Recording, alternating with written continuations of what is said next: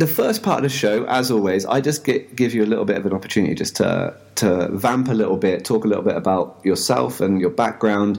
And it's a really interesting background, so I am going to push a little bit on a couple of bits. Of course. I think it's interesting for people to know, and it's probably a more familiar story than we would imagine. So I think it's really important to get into. So tell us a little bit about yourself. Okay, so I teach yoga, but it wasn't something that I ever thought I would do. Mm-hmm. Growing up, I always wanted to do fashion.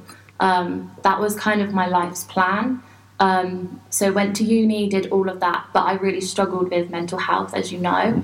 Mm-hmm. Mainly anxiety, but also depression. I think both of them come hand in hand with each other. But yeah, that was a really hard time growing up. I think I struggled with that since I was about 12, 13. Wow. And that took a while to get my head around. And I remember the first time you go into the doctors or anything like that, they say, you need to go and do some exercise. But honestly, Stu, I hated exercise. Really? All throughout school, I didn't want to get hot, I didn't want to get sweaty, didn't look forward to it. So when the doctor said that to me, I was like, really? You want me to go and do some exercise? Yeah. And I didn't want to go into the gym. Mm-hmm. So I started really small. My dad took me to the gym, showed me how to use absolutely everything there, and every week we would go and do a gym workout together. And then it got me into going to classes, and from there my love for it just spiraled. Mm-hmm. And I remember the conversation of, Mum and Dad, this is what I want to do. I think that they were really shocked. Really? Yeah. That's good. It's good because once you find that, it's a story I hear quite a lot, obviously, with training people. Mm. It's kind of, whether it's, I always say we've got two real demographics, and one is kind of college and school and university leavers that want to get into the industry, or career change. Yeah. And it's a story I hear over and over with career changes. I started doing a bit of exercise, just because of whatever. There might be a bit of weight loss, or doctor told me high blood pressure or whatever. And then suddenly I fell in love with it, and I'm desperate to get other people to fall in love with it. Totally. And it's an industry that seems to attract that, which is good. Which is amazing. Yeah. So in terms of that, going into the mental health side, you're at university. Where were you? I was in Winchester. Okay, so it's a fair way from home. Yeah. I lived away for the first year and a half, mm-hmm. but I say that very loosely because I would come home from a Thursday until a Sunday. So I would come home as much as I possibly could because university just wasn't right for me. Mm-hmm. That whole kind of space wasn't the right sort of vibe. And I'm such a home bunny that, I just found it really difficult. And I think dealing with anxiety as well at the time, that made it even more challenging. So I was lucky that I took my car with me so I could just come home. Yeah. And then halfway through the second year and my third year, I decided to commute. It saved me quite a lot of money, which was always a plus. Yeah. And also it meant that I got to still be at home. Yeah. So that was good. But I think looking back on it, if I went back to uni now, it would be a totally different story. Yeah. Yeah, not only what you study, but your outlook on it. Yeah, for sure. I think that's got to be fairly common. Mm. I think back to to being at university, and there's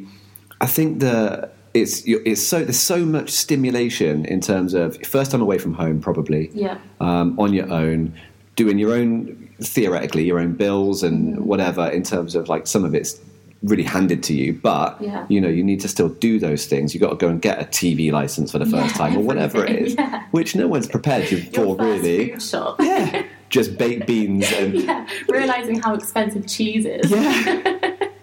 Yeah, like God, no appreciation for my parents. Yeah, totally. But it's a very weird environment, and suddenly you have to think about all of that. You might have a part-time job as well, studies, all the rest of it, and it's normally as well the first time kind of off the leash. So you go mad with going out every night and whatever. So I think if you were able to go to university at sort of 24 and do something like your outlook, even in those few years, has changed completely. And you probably do a way better job of it. You probably make better choices in terms of what courses you're going to do anyway. Mm-hmm. You know yourself a little bit better by then. Yeah. And you've been in some situations where you've probably been tested a bit where you might not experience, have. Isn't it? Yeah. Yeah. And you're supposed to, especially now, you're supposed to make those decisions at 16, 17 years old, so young. And you feel old enough at that point, but when you look back on it, you're not.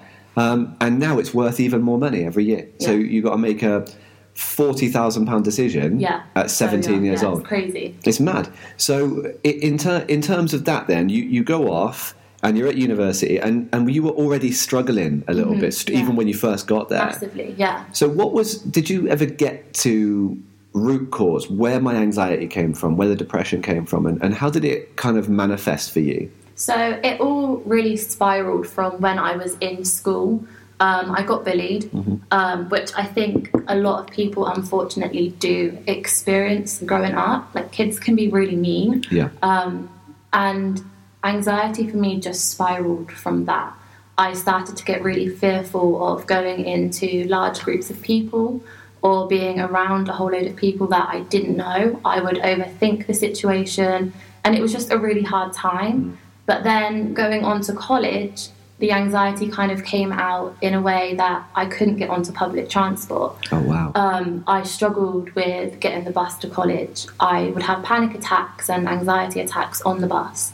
So then going to uni, it was like, oh gosh, I'm going to have to get the train or something to uni. But I couldn't do that.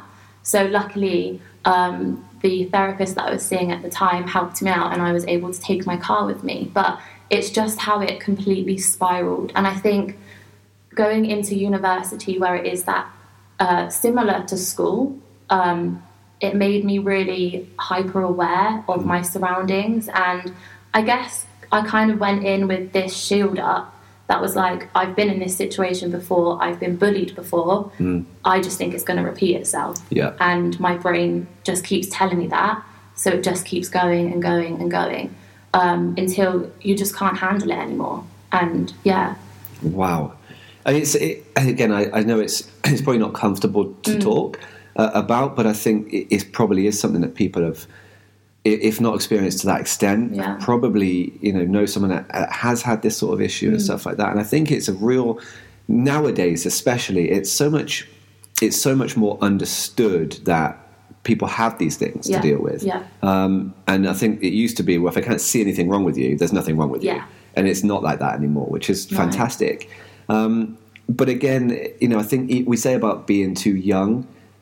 Being 17, 18, 19 and being at university, there is a difference between being that and 13. So, so you kind of get away, in your head, you get away with a lot more at 13. I can say whatever I want to this person, doesn't matter. Whereas when you're a little bit older, you're more accountable, you're a bit more aware. You've probably been on the receiving end of that sort of stuff a little bit as well. So you're probably less likely to experience that. But if that's already set in your mind that that's going to carry on happening, did you manage to make like friendship groups at university? Yeah, you were outgoing enough? Yeah, I did. I felt really lucky in that sense. My second year moving into a uni house with a whole group of girls was very interesting. Yeah. And that was a bit testing at times, if I'm completely honest. I didn't have the best time for the kind of last half of my university experience. But I think, that's natural. We were all under a lot of stress and pressure with uni, that your emotions are heightened anyway. Yeah. So looking back on that, I kind of look back and go, I can understand why that situation was like that. You see all of these different things and it makes sense. But definitely, I think people have, by that point, grown up a lot. And like you said, they've probably been on the receiving end of it themselves, or have dealt with people that have had it as well. Yeah. But it's just an interesting one on how once something's kind of happened to you, like the childhood trauma or any sort of trauma, your brain constantly goes back to that all the time. And I even find that now at 23, I still go back to that. And I really have to kind of train my brain and my mind to not go back to that thought and that feeling, and kind of reason with myself a little bit and say, hang on a minute, you've been there before, but that's not the reality now. Yeah. And how do you find that? So I would assume even things like going out to, like if you wanted to go to a show or a concert or whatever, would have been a big problem. Yeah. Can you do that sort of stuff now? You're quite happy? Yeah, I love that. That's it's great. Crazy the difference. Fantastic. Sometimes I do just think to myself, like, I wouldn't have been able to do this back then. No way. I remember being in the supermarket with my mum, and she'd try and push me a little bit and say, look, can you go to this aisle and grab me this? And I would freeze. I couldn't do it. I just wanted to cry. And then she'd be like, okay, it's fine, don't worry. I just wanted to see if you could. Yeah. Whereas now it's like, I'll just go get the shopping, or, you Love just don't that. even think about it. But it is a massive step and a massive change. Yeah. I think there's a number of ways people go when they have suffered this sort of thing. And typically their compassion ends up being so much higher. Yeah. Their empathy for people is so much higher. So, the sort of story, I've had friends that have had massive problems and then end up going the counselling route. Yeah. So they do that as a profession because they've been there and they know what it's like and know how powerful it was for them. And I think that's really, it shows that, this is the reason I'm going to this, or it might be a grievance thing or whatever it might be. But if you've dealt with a situation, you know firsthand that experience of what it's like. So I think that's it. Or often we get it this way, where people go into the fitness industry. But even then, I've known you a little while. You got into the fitness industry, did a series of different courses, and then went into yoga. Yeah. So yoga was like, I remember speaking to you about it, and you're like, oh, I really want to go into my yoga, and it helps me. And the entire thing is around that empathy, compassion, mindfulness, that kind of thing, which is evident. And it seems a very natural fit, which is great. So the very best yoga teachers, I always think there must be something behind that, right? Yeah. And because you haven't got this wisdom for no reason. And I think, and your ability to put it across is there for a reason. So tell us a little bit about your journey in yoga. So it all started with Body Balance, if I'm totally honest. It was the first class I ever went to, and I just fell in love with it. And I started doing it and did it every single week. That was kind of the light for me at university, was coming home to do my Body Balance class every single week. I didn't want to miss it. And if I missed it, I was gutted. And then I decided... Let me pause you. Was it an issue for you at first going into the classes? Yeah. It was? Yeah. But so would you kind of sidle in and go to the back? Did you talk to the teacher about it? Yeah, so the first time I went in with both my mum and my dad. We all went together. And we walked in and the room was just packed full of people. And I was like, oh my gosh, how am I going to do this? And then naturally you just want to go to the back, but there was no space. Fantastic. So we weren't quite at the front. So you taught the class? Yeah, yeah, straight away. Went straight into it. But so we weren't quite at the front, but we were close to it, closer to it than I would have liked to have been. Yeah. But we were there, and as soon as the instructor came in and started it, it was like, okay, that's it. But as soon as he started teaching it and I got into it, it was like my mind just went somewhere else. And it was the first time I think I've really felt that mind and body connection and awareness.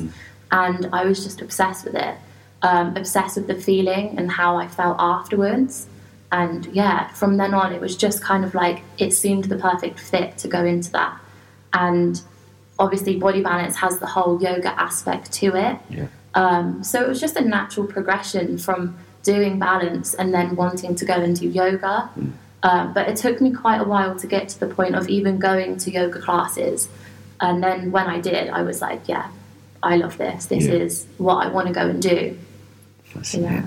So when you first got into doing yoga, what sort of discipline did you go to? What sort of classes? So it was a Vinyasa flow class. Okay. So just continuous movement with breath.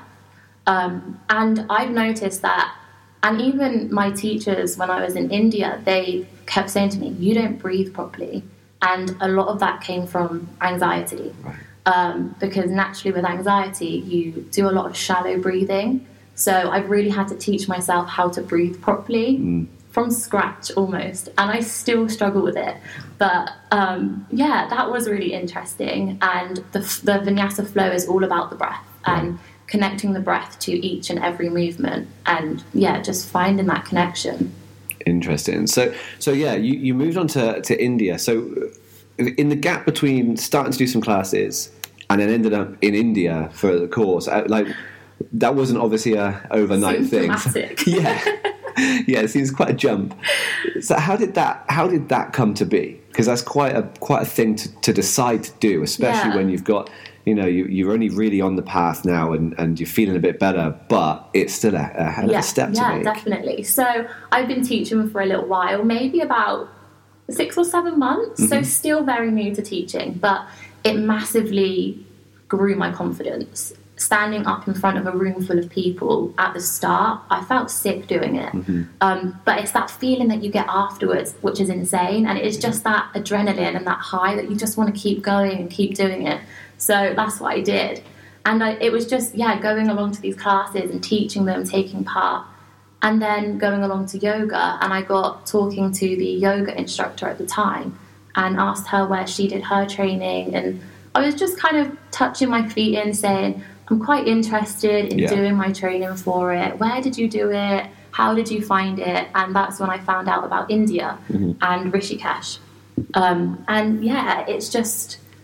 It kind of went from there. But looking back, it seems like it was really quick, but actually it felt like a really long process. I really felt like I had to get comfortable with teaching first and get comfortable with, and not even comfortable, just confident in myself and start believing in myself and put any of those anxious thoughts aside before I could then start to progress and say, actually, I think I want to go and do this now. And it was scary, really, really scary. But I wouldn't change a single thing about it at all. And that probably wasn't even a year-long process from you starting to teach. That was a 6 or 7 year process, really. Yeah, it was quite quick. Yeah. I mean, I think the focus there, getting into that, is probably I probably imagining in your head you're searching for something, and suddenly it drops right in front of you when you go into a yoga class, and now you've got this focus and this fixation on something, and it felt very natural and comfortable for you. Tell me about India. It was just amazing. It was chaos, intense, and just life-changing, completely life-changing. Just the best experience. So how would your days go? You were there for how long? A month. So how would your days go? So I remember you telling me when you got back that the first thing you ended up just being dropped off and there's like people everywhere and cows stopping traffic and stuff like this. So tell me a little bit about that. So it started really, I got off the plane at Delhi airport and people had warned me before I went that I was going to experience culture shock. But if I'm honest, I didn't really know what they meant because I've never travelled. I've never been that sort of person. The furthest I've travelled was to uni, and that was that. And so I was kind of like, okay, this culture shock, we'll see what they mean. And I was told, just keep your head down. As soon as you get in the taxi, just try and go to sleep. So I got to Delhi airport and I had a taxi arranged for me. Couldn't find the taxi driver anywhere. And at this point I didn't have any way of contacting anyone because I didn't have a SIM card for the phone. There was no Wi-Fi, absolutely nothing. And people were being like, come and get in the taxi. And I was like, I can't. I need to just wait and wait this out. Hopefully they'll be there. But at this point my head was going, maybe this yoga school doesn't exist. Maybe I've just flown all the way to India and I'm just stranded at the airport. What am I going to do? And even that in itself was quite a big thing because I just went on adrenaline, totally. A massive thing for you to overcome, considering. I then finally found my taxi driver, got into the taxi and was like, okay, now I'm just going to go to sleep. But I was so wrong. We pulled out and I guess it's what their motorway is, but there's no lines on the road, like nothing, no order. And you've got tuk-tuks going past, cows, and then you've got mopeds with an entire family and their dog just on there. And I was like, where am I? What is going on? Is this some parallel universe? And I think that's when the culture shock hit me. And then it was an 8-hour drive to Rishikesh. Oh, wow. And I did manage to sleep for some of it, but the driving out there, it's intense. It's so intense. There were so many times that there were just cows. And you'd think, okay, my taxi driver, he's going to have to go round them or that cow's going to have to move. The cow wasn't moving anywhere. No. And then at the last minute, the taxi would swerve. you just felt so sick. That's mad. That's madness. And then I finally arrived and I was told to get out of the taxi. We were here, but there was just this moped. And I was told to get onto the moped. But I still had all of my luggage with me, like giant suitcases. I was not getting on this moped. And then the next thing I know, my luggage has been piled up on it and they've picked me up and popped me on the moped. And this 12-year-old boy, like really, really young boy, is just driving me through the streets of Rishikesh. Oh, that's so what I didn't know. I hadn't heard that story. Yeah. Wow. At that point, I was like, do you know what? Whatever. Go with it. Yeah. If this is a parallel universe, this is pretty cool. Yeah. Whatever. Yeah. That's madness. Yeah. So you get right. So you get to the school. You're finally there. Yeah. You have like an orientation. How does the whole thing work from now? Are you bunked up in dorms? Have you got your own? I can't imagine it at all. So you could choose. You could either share a room or you could have your own space. I opted for my own space just because I thrive after I've been able to kind of be by myself for a while. Yes. And I thought, I'm there for a month. You don't know the type of people that you're going to experience this with. Looking back, I probably would share now, but it was my first experience. I thought it would just be good just to have my own space. So that's what I did. They showed me to my room, told me how everything worked. It was really basic, but still really homely. It was really nice. It was a really nice room. And then I was just told to be out where you have dinner for 7 o'clock, and that's where we would eat. And then I got out there for 7, met everyone, but we weren't allowed to talk. So we had to eat in silence and just practice being silent. So I think for everyone, that was a real challenge because we're just surrounded by loads of new people in this really unfamiliar place, but you can't talk, you can't get to know anyone. You're just sitting there eating. So that was really interesting. And for a while, I think all of us found that a challenge because... Was that every day? Every day. Yeah, we weren't allowed to talk. And then after you've eaten, you can't hang around either. You have to just go straight back to your room. It's really kind of a sacred time for them out there. So, yeah, there's no talking whatsoever. More towards the end, they were more lenient with it, I think, because they knew we were just so tired that we weren't really going to talk anyway. So they were just like, if you talk a bit, it's fine. I like that.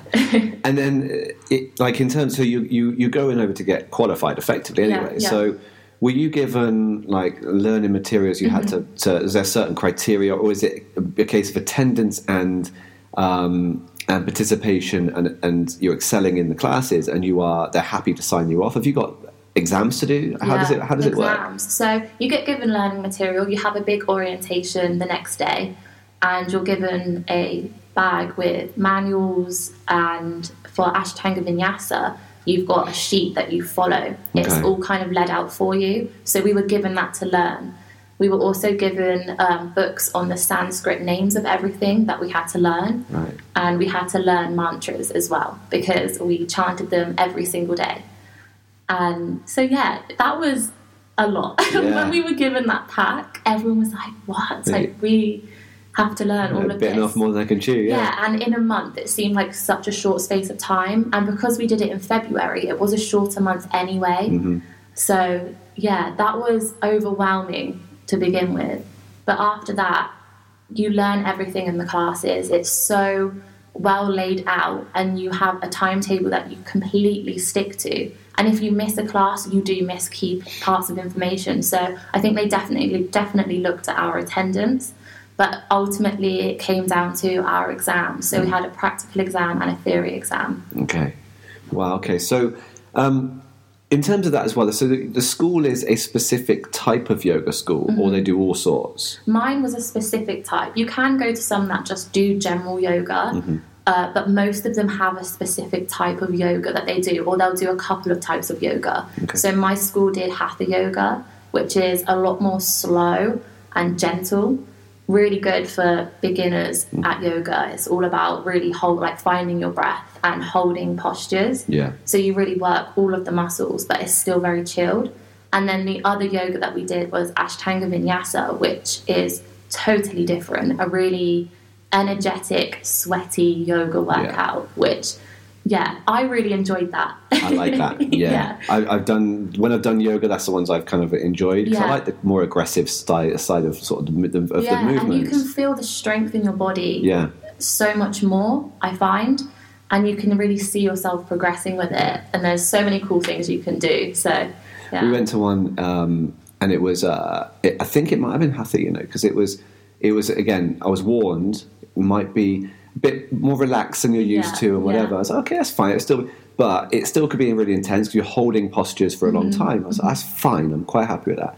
And the majority of that session was like we had like almost like a beanbag. Oh yeah. Right. Yeah. And it was a case of right. So you're gonna, as if you've got a pillow, right? You're gonna curl up to this beanbag, right? One leg stacked on each other on the top. So you're laying on your side. Put your arm over the beanbag, and now you're going to stay here for 5 minutes. And I was like, well, it is technically holding a posture, but I'm lying down. Yeah, I can nap. Yeah. So we did about 6 of these postures in a 40-minute class, and I was like, okay, I'm fully rested. Yeah. So I think a lot of it is interpretation or whatever, but I think, wow, it's okay. It's very different to what I thought, very different to what I was used to with the vinyasa sort of flow, which I think is probably what people are considering when they think about yoga, is that side of things. So that or chanting, right? Yeah. So how did it feel when you went into chant? Because you'd done a lot of chanting before you left, or no? Nothing. How was that? I found it really hard. Yes. By the end of it, I actually really enjoyed it, and it's now the thing I miss the most. Okay. But at the start, it was just foreign to me. Yeah. We don't do that here. We don't chant before we eat food. But we did that 3 times a day. And every single time before we started a class, there would be a mantra to go with that class that we would sing. We had to learn it. And then in the exam, we had to sing 2 of them by ourselves. Wow. And get examined on it. Wow. That takes a lot. To do. Yeah. That's interesting. So in terms of that then, so they've all got meaning, the mantras all got meaning. But in terms of the chanting, is there a focus that you're supposed to, that goes along with that? Like you're supposed to be thinking of X, Y, or Z, or channeling X, Y, or Z, or are you trying to harmonize? Like what are you trying to do with those? Because I don't know. It can be different for everyone. People interpret it differently. Okay. And for us, when we were out there before a class, everyone was kind of buzzed and, chatting and everything like this. As soon as we started chanting or singing a mantra, everyone just chilled out. Okay. So it really brought our focus. And out there, that was a big part of it, was just taking your focus to what you're going to do now and kind of putting you in the zone rather than being all over the place and, how it is with all of that. But but I think mantras can be taken however it feels right for you and your body. One of our teachers said that when she was younger, she used to have this fan on all of the time. And it got to winter and her dad wanted to take the fan away. But then she couldn't sleep without it because she'd got so used to this sound that became her mantra for when she was going to go to sleep. I see. So it really is. It's relative to everybody. I see. Okay. So that's, it sounds incredible. It sounds like an amazing time. Yeah. So you finished it. Do you know straight away you passed everything and you're good to go? We had to wait a day, which was torture. Yeah. Did you stick around, or did you finish the last day and then you leave? Yeah, so literally after our ceremony, I left and went to the airport. I did that because I didn't know how I was going to be with the whole trip. And I thought, okay, if I know that as soon as the course finishes, I'm out of there, then I'll be okay. But now, and when I was there, I really wish that I had given myself some time just to go and explore Rishikesh without the pressure of having to study or anything like that, or just go and explore other parts of India. Yeah. I really wish that I had done that, but it was right for me at the time when I booked it. Yeah. And that helped me go to India in the first place, knowing that I was coming home pretty soon after the course. Yeah, that's fair. So how much would you be doing during the days? Would you be doing 3 or 4 classes, or would you be, how is that every day? Do you have days off? What was the story with that? So you'd start at 6 a.m. and our day would finish at 8 o'clock at night. Wow. But that wasn't all completely physical practice. We would do about 4 hours of physical practice, and the rest of that would be learning about the philosophy of yoga, anatomy, alignment for different asanas, and also we had an hour of meditation, which was always the best bit, and that was our last class. Fantastic. And do you still practice that yourself now? Yeah, I find it difficult to hear. There's a lot of stimulation. Yeah, massively. Out there, it was just kind of, this is what we're doing. And it was just this really sacred and special time. So I'm really trying to incorporate that back into my life. Yeah. I teach meditation with my classes, so I can teach it a lot. Yeah. And I teach it almost every day, but it's very different to actually practicing it yourself. Yeah. And I've noticed that massive difference. And yeah, I think it's so beneficial. Yeah.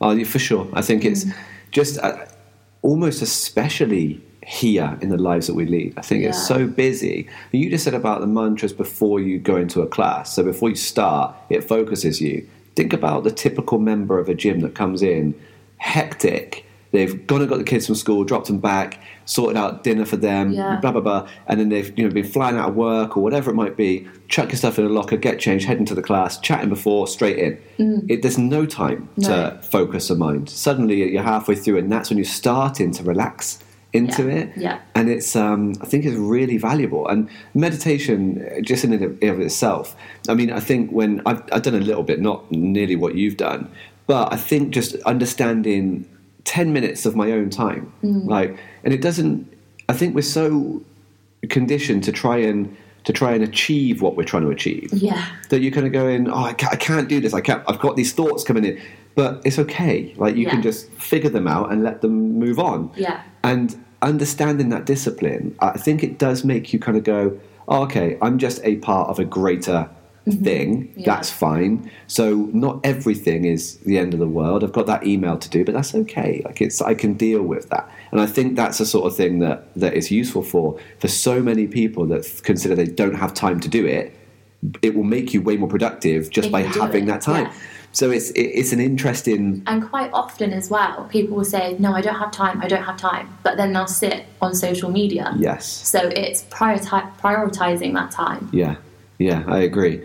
So you're back from India, and then your next step was to kind of move into your own practice, so you're into your own business. So tell me about that. How's it going, first off? It's going really well. Yeah, good. I'm really, really enjoying it. Good. I have so much love for it and so much love for yoga that I just want to share it with everyone and just spread the yoga love. Love that. Good. So yeah, I'm really enjoying it. I'm trying to come away from gyms and do more community classes. One, because I like the fact that I would have more control over my classes, and also because when I was first told to go and do exercise, I didn't want to go into a gym. Yeah. So if people can have a space that is a safe space away from the gym that is still going to be moving their body, then I really want to be able to provide that for people. Yeah. And that's really important, yeah. I think one other thing that the community classes do is that typically they're obviously stationed in a community, so you're likely to get people from that community. So you're bonding those people that live next to each other as well. Yeah, exactly. It makes a big difference. They're more likely to come along with each other and to get to know people and open up to each other, which is way different to a club. Yeah, for sure. So where are you teaching right now? I'm teaching kind of all over. So I'm at David Lloyd's, Simply Gym, and I teach over in Wootton Bassett as well, at the hotel over there. And then in and around Swindon. So I'm at in the community in Town Centre, over at Freshbrook. Okay. So yeah, trying to get out there. Yeah, it's good. That's really good. We talked a little bit off air about the challenges that come along with it. Like, we talked on air about the fact that, it's a passion-based industry that you want to spread, and you want to make sure that people are enjoying it and they get into their exercise and so on. But it is still physical, and a lot of physical work, especially classes, they're draining. Yeah. So, and then you're thinking about planning this, and sometimes, depending on what type of person you are, you might not be able to plan it on paper. You might need to feel it and move, and that sounds like you. Yeah. So the difficulty comes with being exhausted. So how have you dealt with that, going from working here, I'm talking we're at Blunsdon, and doing shifts and doing the occasional class, then moving full time into doing that. How has that worked? I found it a challenge, and if I'm honest, I've not dealt with it probably the best way that I could deal with it. I always say to people that you need time for yourself, you need to put yourself first and just take time to chill out, but I wasn't giving myself that time, and it kind of all came to a head and I was just exhausted. So now it's trying to find that balance and find the balance of, yeah, I really, really love what I do, and I really want to always think about it, always research more and do more. But in order to put my best foot forward, I need that time to just chill out and have a break. Yeah. And that's the thing. I'm sure it's the same with you, Stu.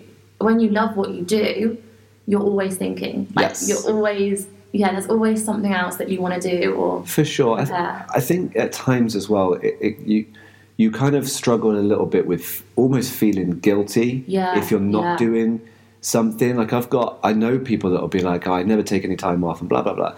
And actually, the obvious one is a weekend, but there are times where I go, I haven't got any bookings on this Wednesday.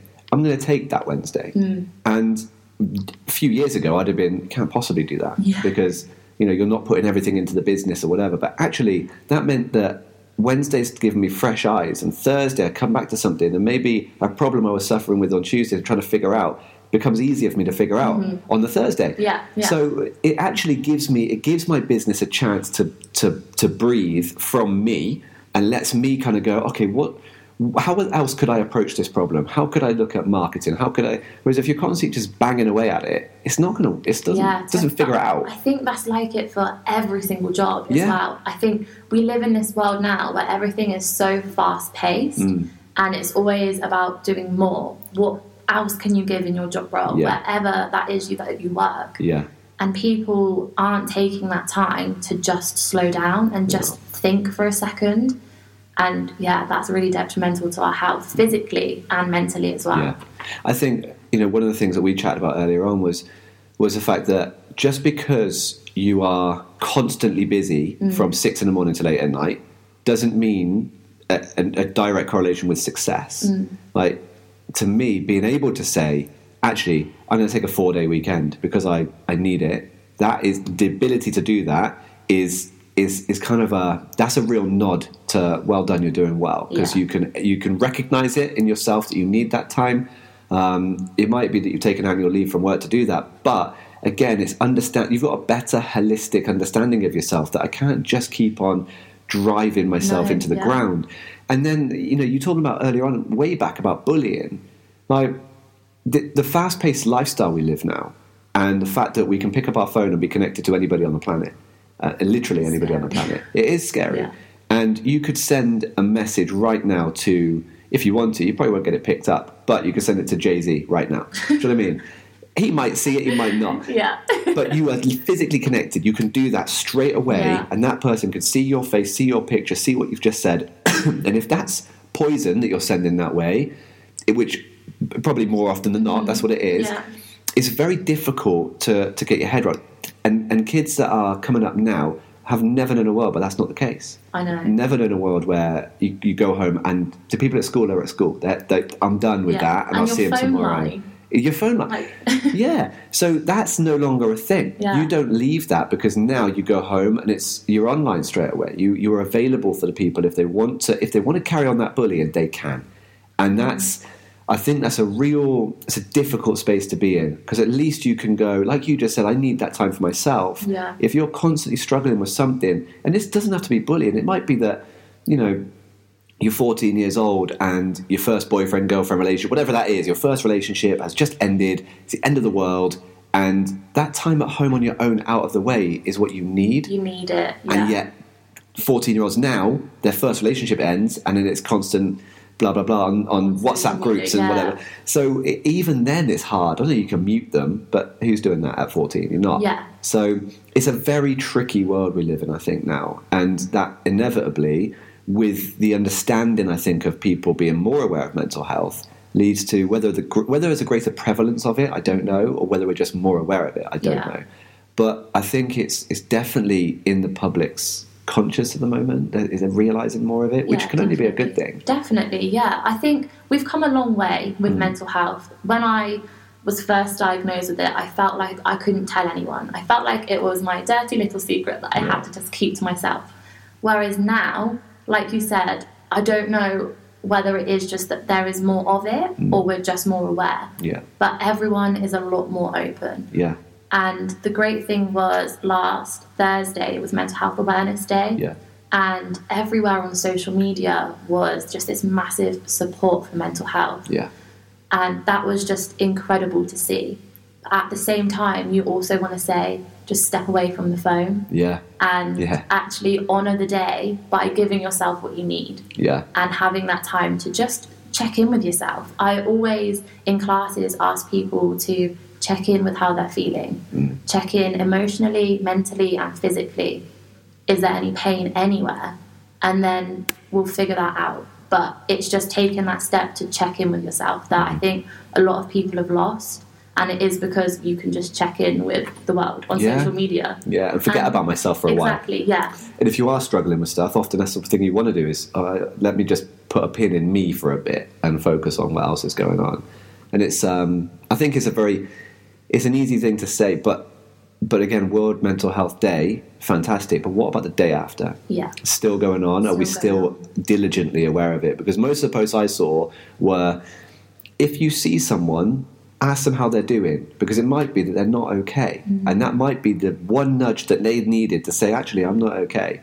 But what about the day after? Why don't we still ask them if they're okay? Because I think we tend to forget that. It's like, check the box, I've done that, and, whatever, I'm aware of it, yet am I aware of it 2 months from now? Yeah. And chances are someone that has something to talk about. So it's important that we open the dialogue, I think. Yeah, for sure. And I think it's quite easy to post something, but then do nothing with that. Yeah. So it is definitely, we've come a long way, but I think we've still got quite a journey to go with mental health and spreading the awareness and breaking down that stigma of it. Yeah. So, we're it used on to the be right a big path. stigma. It used to be a real big stigma. Yeah.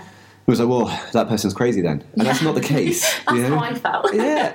Because you're made to feel that way, though, as well. It's not the case. That's what, if you were seeing, I remember when I was growing up, it was, if you watch a movie or whatever, and it was like, oh, that person's seeing a therapist. Like, oh, then, like, and that's, you can go in just for, like, in the same way that you might go for a massage. It might be cool just to go for an hour to talk to someone. It is becoming quite trendy now, which isn't a bad thing. Not a bad thing at all. Everyone should go and see a therapist. Why not? Why not? Because you've probably got something in your head that you might go, oh, is that normal? Is that okay to be thinking that way? And okay, it is. It's fine. Or it might just give you a different perspective on things. Yes. So, absolutely. So we're talking about the process and it not being a final process. Where are you now in terms of where you want to be? Like, it could be mentally, it could be in your business. Where are you working towards right now? So now I'm mentally working towards finding that balance with work and life. I'm taking a really big kind of step back at the moment and reevaluating everything and just making sure that I'm doing everything for the right reason. So that's where I'm at there. And then with my business, I really want to start providing some online content for people that can't come to yoga classes. Or I've had a lot of people say to me, this is really great, but I also want to do it at home. What can I do at home? So I'd love to be able to say, well, here you go. Here's some content. I don't know whether that's via a YouTube channel. I haven't really figured out the logistics yet. But, something like that where people can just have that information and the classes where they can do it. Because, again, it is about finding your safe space. And for some people, that is at home. But still moving your body is a really good thing to do. Yeah. So if you can provide that for people to do in their own comfort, I think that's really special. Yeah. And then I just want to keep teaching and keep finding connections with people. And then I have plans to go to Thailand, not next year, but the year after, to do some more yoga training and keep learning and keep growing with that. And my own practice is really important. I know India is really, really well known for yoga. Is Thailand the same? I don't think it's as well known, but there is a really amazing island called Koh Samui, and they've just got yoga everywhere, and it is just Fantastic. like this paradise island. So I debated going back to India, but I think it'd be really interesting to travel somewhere else and see Yeah. another part. And now I'm this seasoned traveller. That's it, yeah, that's it. The big question, though, do they have mopeds for you? I really hope not. I think I've had enough. Now, I'm going to tell you a real quick story about when I did a 3-center stop for Technogym and went to Asia for this. And one of the stops was in Vietnam, in Ho Chi Minh City. And I will never, ever forget the mopeds in Ho Chi Minh City. So you could look at any street and it was just, as far as you could see, was mopeds. Really? And people weaving in and out of each other. And like you said, Yeah. just everything, like families on there, like you've got grandma on the back and you've got a kid sitting in a footwell. Like it's crazy. Yeah, I don't know how they do it. Don't get it. The balance is there. It's phenomenal. One of my friends who lived there, and he comes back and forward. He said that he was as soon as he moved in over there, he was talking to someone else who was a friend of his, and this guy ordered a big fish tank for his house. And this thing turned up on a moped. No. So it was balanced on a moped. But you see people dropping boxes off the back and just parking up in the traffic and running through the traffic, picking the box back They've up got and no going. fear. It's amazing. Yeah. But this guy as well, he just walked across, forget whether it's red, green, whatever, the lights, he just walked straight through the road. And I've stopped at the path and said, hold on, you can't just... And he said, no, as long as you always walk at the same pace, then they can gauge you. This is what he said to me. So he's walking through red lights or whatever, and he said, well, because as long as I'm not erratic and start running across the road, then they can't figure out where I am. And true to his word, same as putting your hand in the sea where there's loads of fish, they'll move around you, same deal. Really? Like all the mopeds just zipped around him. But there are people driving the wrong way on the road, there are people driving on the paths, like... Yeah. I could not get over it. And I could have sat and just watched this for hours because it was fascinating to watch. Oh my gosh. But it worked. Yeah, like no one seemed to that's really the have thing. crashes or whatever. It worked. So I think it's an interesting one, but you'll have an amazing time over there. Yeah, I'm looking forward to it. Good. And listen, I've wanted to get you in for a while. I've been excited since you said you would come in and do this. And hopefully you've enjoyed it. Yeah, really enjoyed it. Thank you for having me. It's a pleasure, and you're welcome back anytime. Hopefully this one will really help people who kind of feel they might need to just, again, check in with themselves. Yeah, so, definitely. It's been a really good one. So, guys, thank you for listening. And you can find Marcy at, name him again, you got Freshbrook, Freshbrook, Town Centre, and then gyms around Swindon. Yeah. Cool.